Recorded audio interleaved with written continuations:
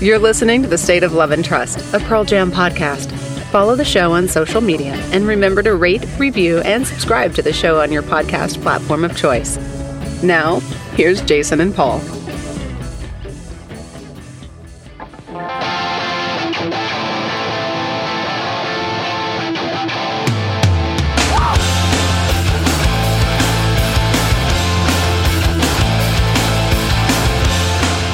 Welcome, everyone, to another episode of The State of Love and Trust. It's a Pearl Jam podcast, and I'm one of your two hosts, Jason Carapesi. And alongside me, as always, is Paul Guillieri. Paul. We're back again, and this is the week that the band is back in business. Are we excited?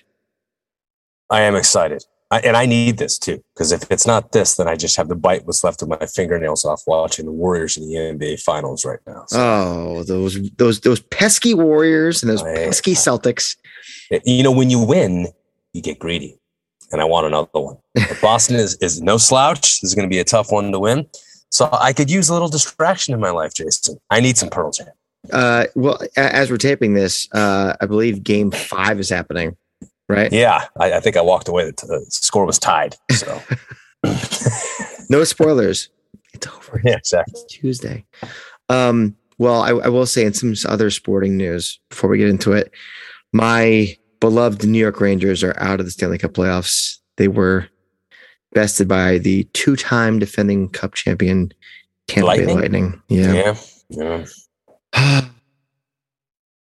Tough pills to swallow, my friend. Yeah. Sports are a son of a bitch. I'll tell you what. How are you? How are you out there, guys? It's another week, another episode, and like I said, we are so close to more live Pearl Jam. The boys are healthy, and by all accounts, are in Europe right now, ready to go for that show on Saturday the 18th. Pink Pop. It's 20 years since that famous '92 show when Eddie just had to jump off of a camera jib. Iconic, man. That brown t-shirt, those guys just hopping all over the stage, climbing the rafters.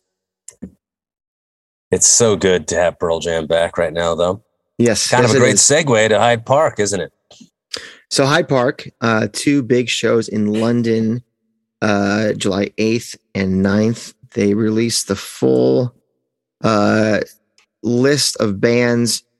Friday's show consists of bands like White Reaper, The Murder Capital, Glorious Sons, Cat Power, and the Pixies. Saturday's show, Tiger Cub, Whispering Sons. You got La Luz, The Wild Things, Imelda May, Temples, Johnny Marr, and Stereophonics, among others. I know we have at least one listener who is going to these two shows, and he will be rocking one of each of our t-shirts.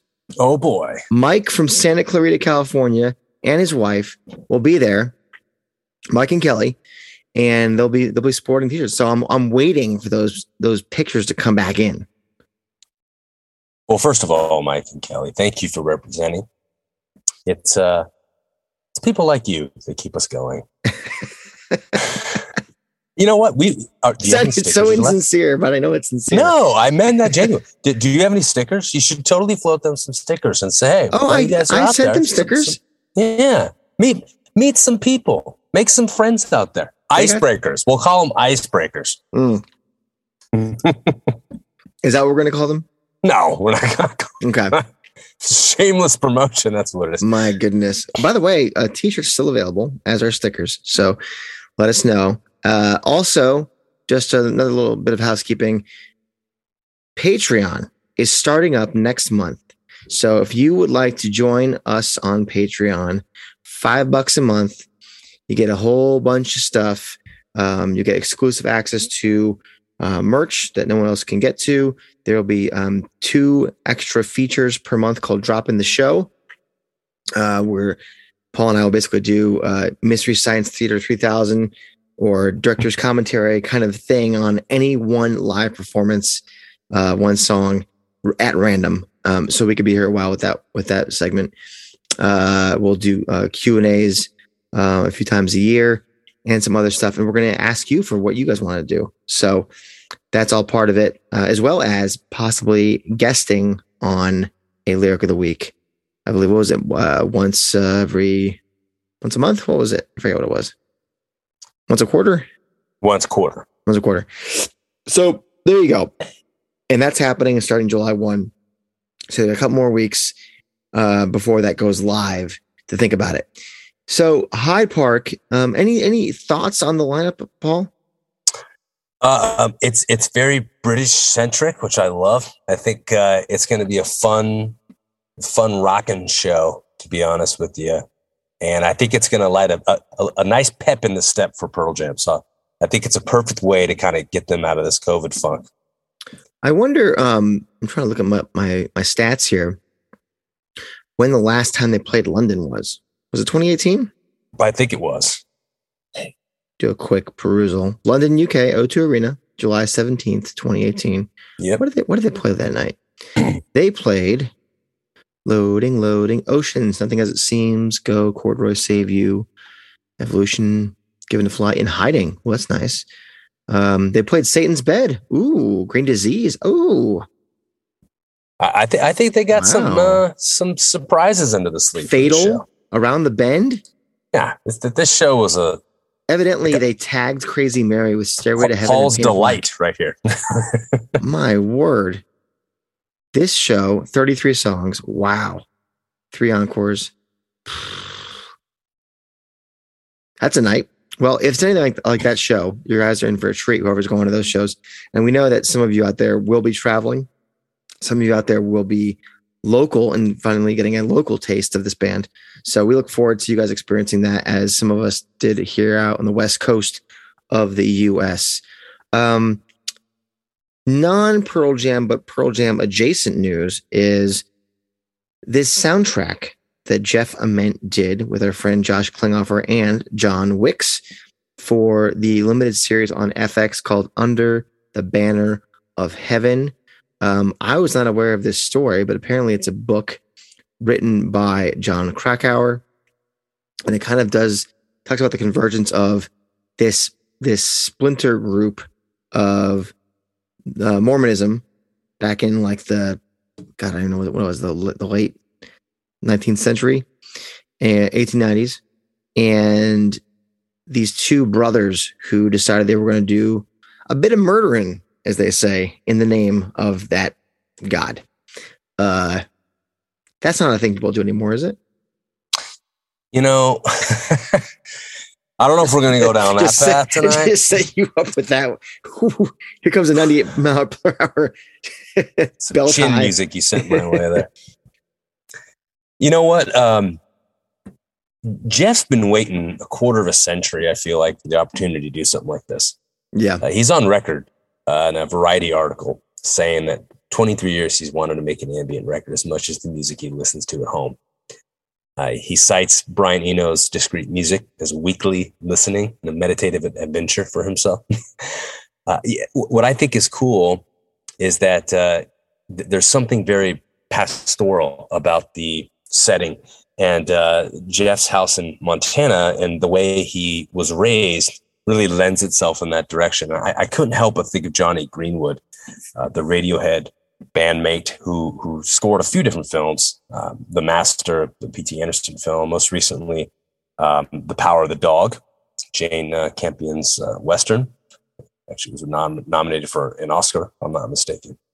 And it's just a beautiful dissonant score with these very, very unique, very, very eclectic sounds. And I feel like this is perfect. It's a perfect medium for Jeff. It really, really is. And I think that he's going to find himself doing a lot more of this. And the reason I say that is because the screenwriter for this film, this limited series, the screenwriter is a huge Pearl Jam fan. Actually said he was starstruck when he met Jeff and confronted him with the proposition of coming together with some fellow musicians to help him score this. So those of you who don't know, Dustin Lance Black is the writer. He wrote Milk, which he won an Academy Award for an original screenplay, the Sean Penn film Milk. Very, very talented creator. So what I thought was intriguing about this particular story here was it's a story about a figure who's really battling inside and out within this realm of his faith. And I can't help but think about a song like Nothing As It Seems and the atmosphere of a lot of Jeff's music and how present and rooted in his own personal experience a lot of his songwriting is. And I feel like there was a certain connection that Jeff made to this story. And what I find ultimately fascinating about the entire creative process is that they made music in the spirit of what they thought this series was going to be about, because they had not actually seen any footage when they started composing. And they wouldn't actually see any footage until near the end when Dustin started sending them these kind of vague dailies. Do we know which tracks they may have written after seeing footage or no? I don't know. That I'll have to do a little bit more research into, but it's a very untraditional way to score something. Typically you get these dailies and as you're watching, you would have the opportunity to start scoring based on how the footage inspires you. It was the other way around.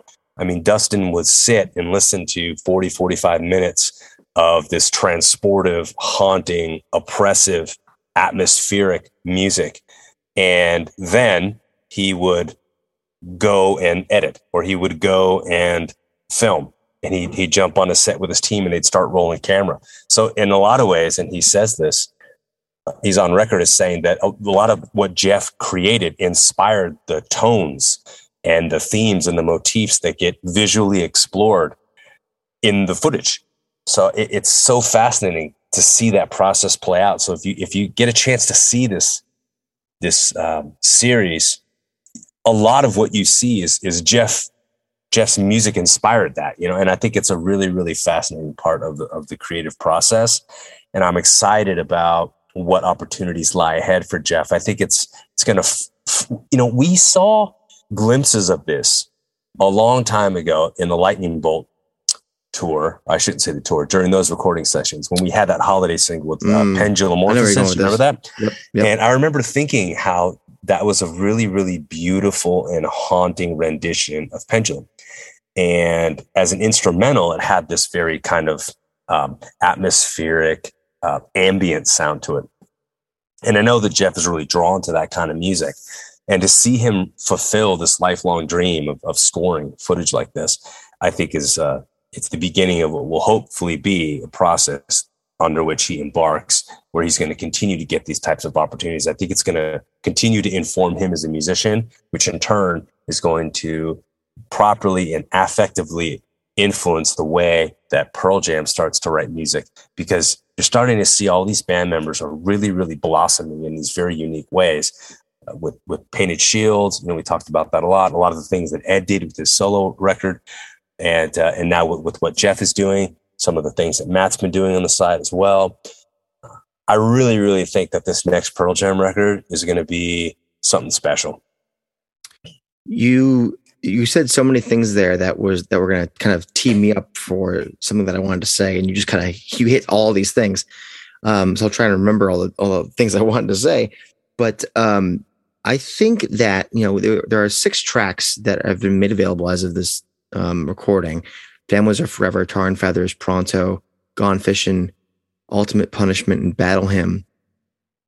I think when we think about early Pearl Jam, one of the things that always really intrigued me about them, and it has come up, of course, in songs here and there since then, was this feeling of epicness and of drama within the song, even flowing throughout the album. So to have him record and create music that is very much in that world, as ambient as it is, and obviously as an instrumental, they have to tell a story in a sense just by themselves without a vocalist. So there's an extra bit of challenge there. And I think when you pair him up with Josh and John, and you get these these tracks, I think you're right. I think it allows him to flex a muscle that he hasn't been able to flex in the same way that I think Stone needed to flex a muscle with Painted Shield. I think less so with Ed, because I think Ed has always kind of been able to flex his muscles however he wants within Pearl Jam for the most part. And so what we got from him wasn't too far away from what we would get from a Pearl Jam record, which is probably why a lot of us like that record so much. But in a good sense, not only does it allow them to kind of quote unquote get it out of their system if it's stuff that's a little too far away from what we like, but at the same time, it can help them kind of, it's like if you go to the gym, right? And you're only doing leg day, but the band requires you to use your arms too.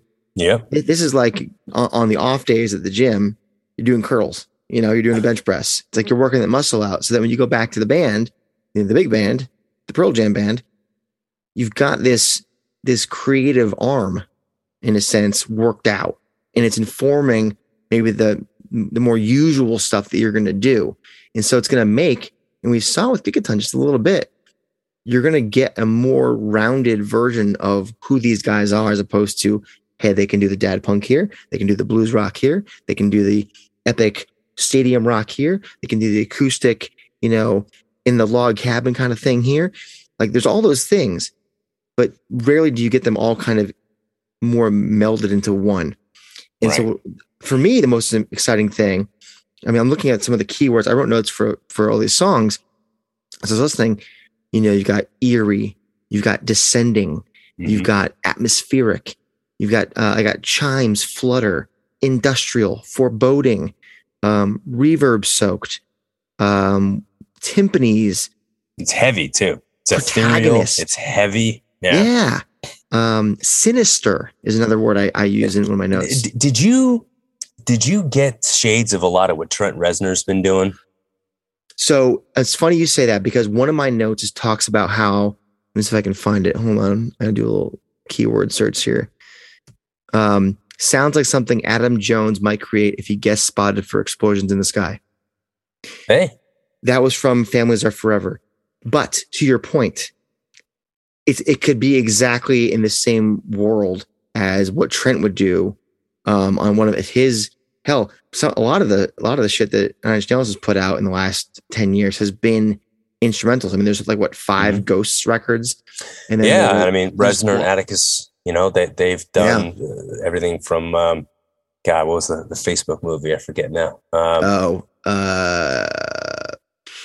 Social Network. Yeah, thank you. Yeah, it started with that one, and they've done a good handful of films since. And I think we've seen obviously what Johnny Greenwood's been doing as well. And it's pretty cool for Jeff to add his name into that pantheon of these great iconic 90s musicians that have just aged so gracefully in their craft that they're now writing these beautiful, chilling, haunting scores that really, really add so much nuance and gravity to these cinematic treasures. And it's, I think, he and Dustin Black, they bonded over this process. I could see him being that. I could see this collaboration. This is just the beginning of what will ultimately be multiple collaborations in the future. There are certain bands that do really well in writing music on the road. Obviously, this is one of them. Pearl Jam did that a lot in the early days, and I feel like obviously they have not been on the road, save for that week and a half we had last month. So they've had time to kind of spin the wheels at home and come up with some of this stuff. And obviously they went down to LA and messed around with Andrew for a little bit. But I think you're getting the best of both worlds now. You're going to get this band who's been able to flex these side muscles, these maybe not as used muscles at home by themselves with other friends like this, with the band together with Andrew. And then you're going to have them on the road now with these things fresh in their mind, probably picking up new ideas and record, you can record any riff at any time on your phone. And all of a sudden you go back into the studio and like, hey, check this out. There probably isn't a more inspiring time for the band, because when you're on the road, you're tuning up, you're doing sound check, playing together especially for a band who isn't playing together all that much because of their families, right? They rehearse, they go out and they do their thing, and they block out time, right? This is work time, this is family time. It's not like when you're younger where it's just, hey, whenever we feel like it, we get together. Right.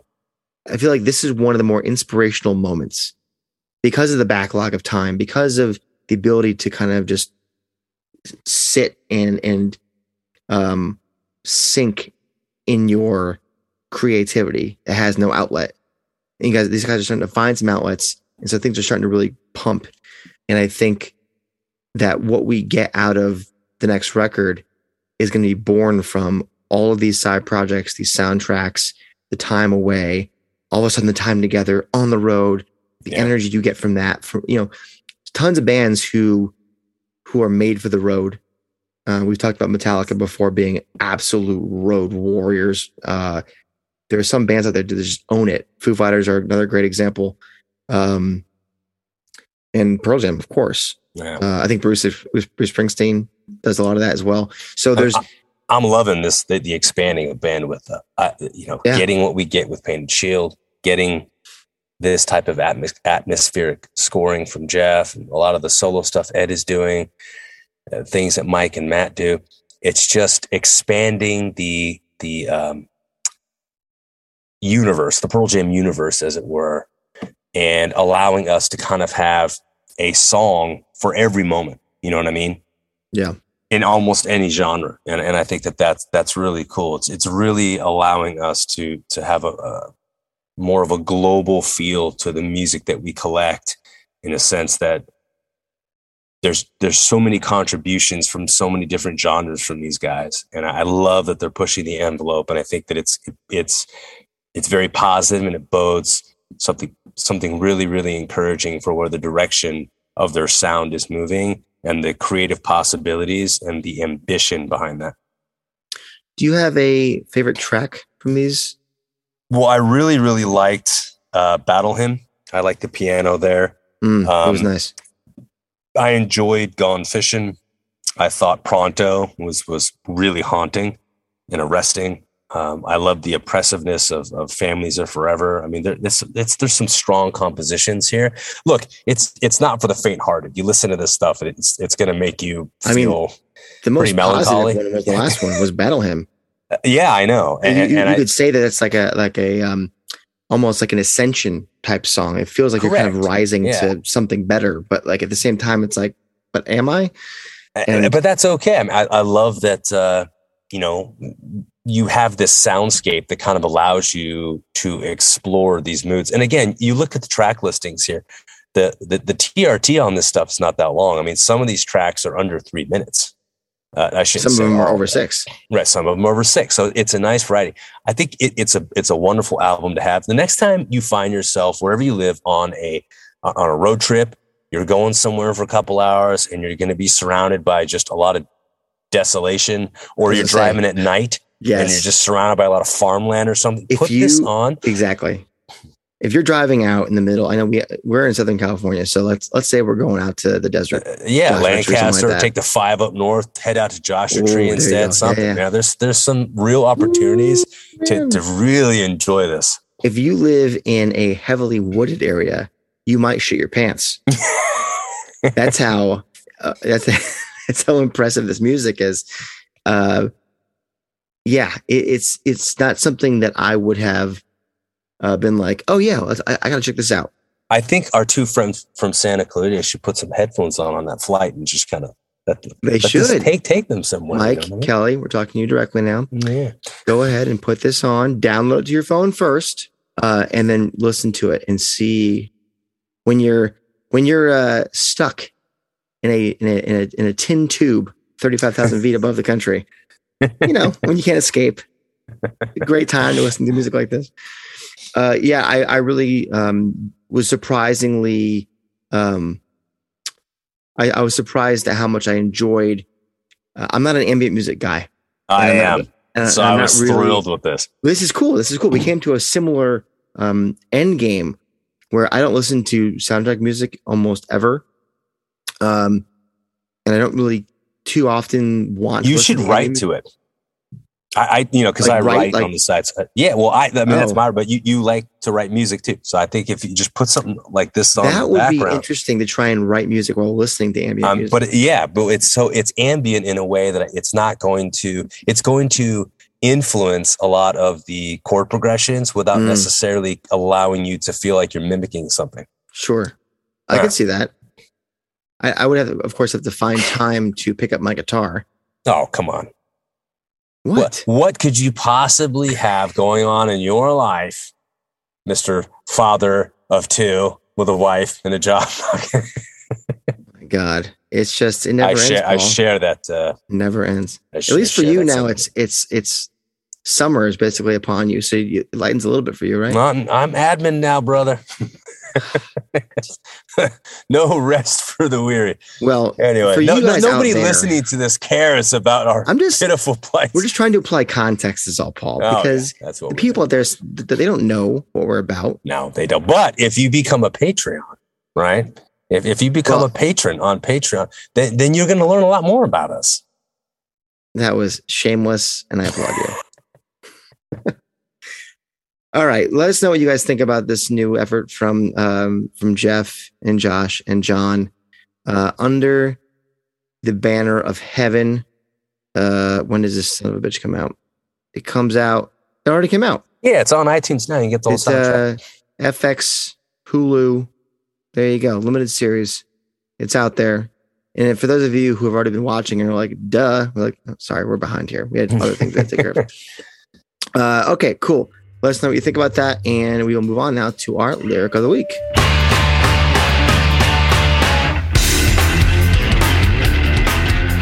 All right, Paul, dipping back into the album from 2002, Riot Act, we are going with Help Help. Tell me what I want of you.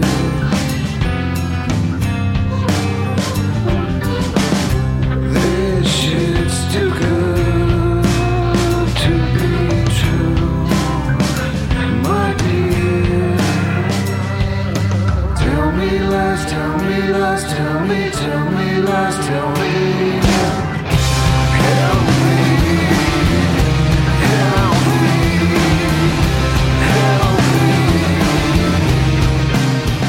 Paul, tell me what I want to hear. And that is, what the hell is happening in this song? Okay, so when I was, because I watched the pilot episode of Under the Banner of Heaven, and I was trying to think of a lyric of the week that we haven't covered that was somehow connected to this. I was initially drawn to My Father's Son, and I was heading in that direction. And I Someday ultimately, we'll have to. I know, Jack. I deviated away from that because this particular set of lyrics really, really stood out to me.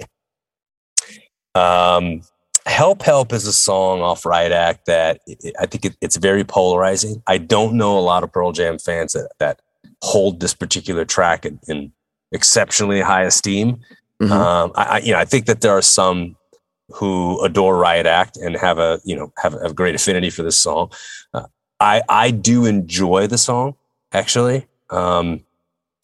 And not as much as I like Ghost, but I do think it's actually it's an underrated composition here. And if you think about these lyrics, tell me what I want to hear. This shit's too good to be true. My dear, tell me lies, tell me lies, tell me lies. The repetition here, help me, help me, help me. If you think about the moral quandary that the character in the show is in, if you think about a lot of what Jeff has experienced growing up in rural Montana with his own struggles with family and faith and what, he has regarded as these illusions of what seemed like a perfect childhood that ultimately sent him on a path towards unearthing a whole host of difficulties and incongruencies that he felt he needed to, therapeutically attack in order to find a way to kind of grow and emerge out of that with some clarity. Nothing as it seems, right? So I think that this is a great set of lyrics about how we oftentimes we hear what we want to hear because it's too good to be true. And it allows us to avoid facing the reality of our situation. So we want to hear lies. But at the same time, we recognize the fatal flaw in that approach. And there's a part of us that's crying out and begging for help. And I think that it's that duality, that dichotomy within us of, I don't have the strength to face what it is I need to face and to acknowledge the truth. But at the same time, there's a part of me that refuses to truly invest and buy into these lies because I know I'm just lying to myself.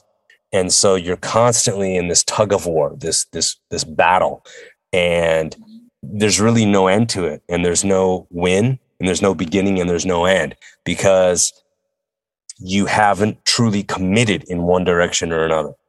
And I think that for the speaker in the song anyway, the real commitment is to wanting the severance of these lies and the adherence and the anchoring of these lies that ultimately tethers you to a rootless and a hollow existence. So you're begging to be helped.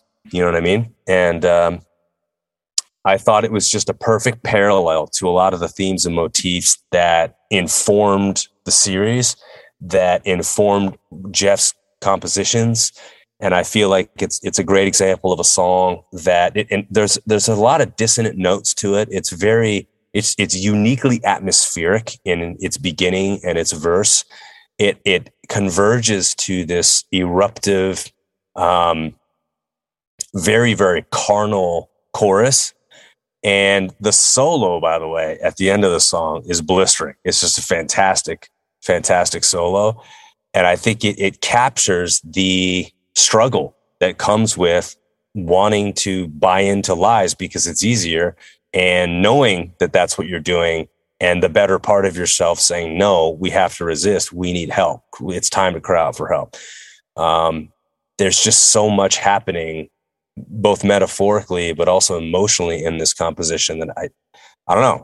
I just think that it really resonates. And there are a lot of listeners, myself included, who at some point or another I think we all do this. We lie to ourselves all the time. You know what I mean? I think I think that this song really does touch on that. Well, you've taken a more personal approach here than I'm going to, but it's good because it perfectly is enveloped into what I want to talk about, which is, this song was written before we went to war in Iraq, but it's just as relevant, and that's saying something about America. I think we turn inward for information, in that we seek out the places that will confirm what we already believe. Yep. Confirmation bias, right? That first line is very direct. There's no code there from Jeff, which is wild. He's being very direct. Why he's being direct is actually another question I would have for him, when he's usually very kind of metaphorical in the way he writes. And that's kind of what this song is. It's definitely, for me, one of the weakest songs in the catalog, both musically and lyrically. It's almost like Bush Leaguer in a sense, where it's just too on the nose for me. It's too obvious, which is weird coming from Jeff Ament lyrics. If you like juxtapose this with Low Light, for example, this can't be the same writer, but it is. However, what I do like about these lyrics is actually kind of later on, or I should say the fact that later on there are lyrics that acknowledge, as you mentioned, the subject knows they're doing this to themselves. The whole mirror line, that we are all in this together, and we're all confirming our own biases when we aren't actually the enemies we think we are. It is a very positive thought within a negative song, within a wholly negative album, or at least despondent or pessimistic one. And it's easy to feel that way at the time, especially if you are a more liberal person and didn't like how George Bush was running the country, or his guys and gals. But unfortunately, these sentiments are even truer today. If you've been living under a rock, we've been having these January 6th committee hearings and testimonials to confirm what we all saw with our eyes. And then, yeah, there are still people who refuse to see it. I mean, Fox News didn't even air the first night hearing. They allowed Tucker Carlson's show to go on as normal with no commercial breaks so that you didn't have a reason to change the channel to go watch the actual things. And they talked about God knows what. Biden's poor messaging or whatever. Like, it's that kind of thing. And again, not to say that there aren't people on the left who will refuse to acknowledge anything on the other way, on the other side, that might be right. This heads in the sand thing, this echo chamber thing, it's like, what the hell are we doing?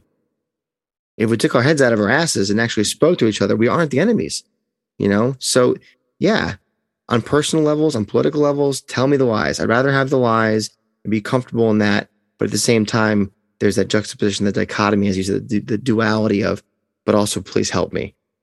Help me. And it's so for that dichotomy, that duality, as you mentioned, that's why the song has some merit in my view. I like that point of it. It's just kind of the way that it gets to that point. I'm not that big of a fan of, but at least I appreciate where he's coming from and trying to make a point. That's fair. It's a song that has grown on me considerably. And I think that watching that show or at least the pilot episode and listening to his soundtrack has given me a greater appreciation. I feel like we see the seeds of the kind of music Jeff will ultimately end up writing, 20 years later. And we see seeds of that stuff here. So, yeah.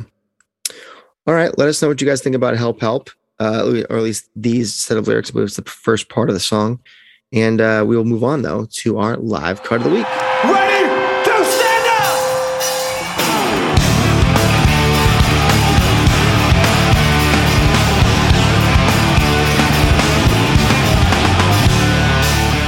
Live cuts of Help, Help, going back to Riot Act Tour. Where are we going? We, my friend, are going to Adelaide.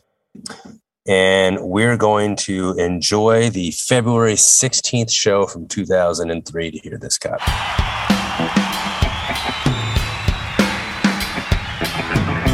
Tell me what I want to hear.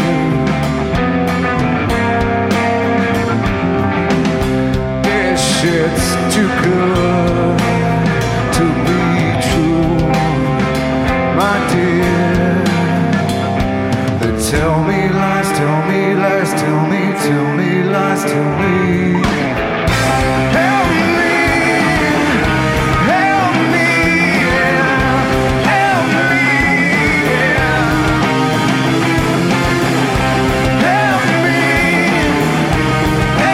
me, help me, storybook keeps hurting me, you see. Shell of the man from the sea. Tell me lies, tell me lies, tell me lies, tell me. Then tell me why, tell me why, tell me why, tell me. They tell me lies, tell me lies, tell me lies, tell me. Help me, help me, help me, help me, help me, a reservoir of hate and fear, invisible, and in repair 100 thieves cast a spell and make this hell. Help me, help me, help me,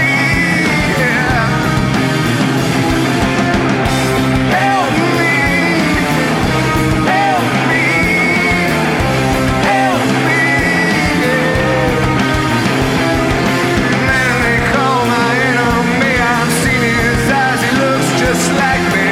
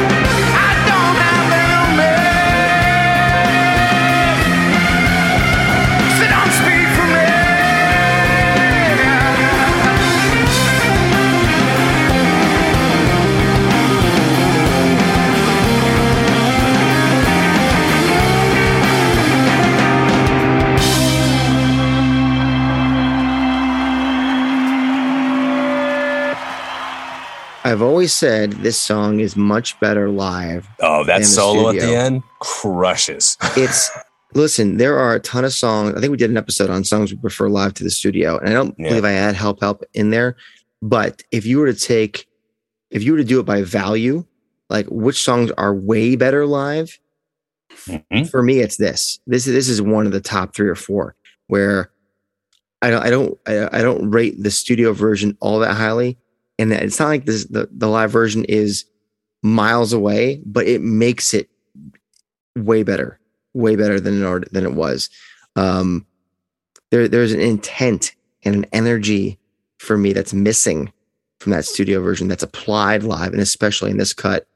I think it's interesting that at first Ed sort of messes up the outro lyrics. He misses a line, but then he sort of ad-libs the final things that he sings in a really, really cool way.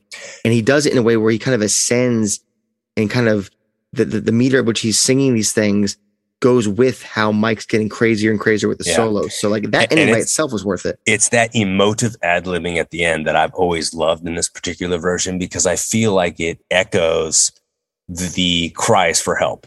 It echoes the desperation of the speaker in the song. And I feel that when it's too, you mentioned this, when it's too on the nose, if it's too rehearsed in that sense, it loses a bit of authenticity, I suppose, in the studio version, at least for you. I feel that this live cut allows it to regain some of that. I remember when I was in Seattle for the home shows, they played it at I want to say it was night 1, August 8th, if I'm not mistaken. And when they first started, I was like, oh, man. By the end, I was like, help me. Yeah, exactly. Because it gets rocking. They start rocking out. I'm telling you, man. And but listen, that's true with a lot of the Riot Act songs, where the way that those songs were recorded, it just felt like a blanket was on top of the band, Yeah. Whereas when they play these songs live, and even on that tour, there was just something more that added a bit of behind it. So yeah, I like this take. February 16th, 2003, Adelaide, Australia. If you got a better take, let us know. But this is a good one. That is the show, guys. Short and sweet this week. We had I had a very long weekend away. So this is what we came up with, and I think it was pretty damn interesting. So if you don't like it, fuck you. No, I'm kidding. Please edit that out. Anyways, yes, Patreon again. Third plug for that. Starting in July, we'll get going. We'll open it up. Plenty of really cool stuff, including we invite you into our creative process. You get to play a part. It really is in that process. As we keep saying, the best shows are the ones where we get to feel the community. So there is that. Question. All right, gang. Well, we will see you next week. We have a couple of interesting ideas coming your way, a couple of interviews that are percolating in the background, as well as another fan forum with our friends across the pond. So be on the lookout for that over the next few weeks. And until we see you next week, you have been listening to The State of Love and Trust.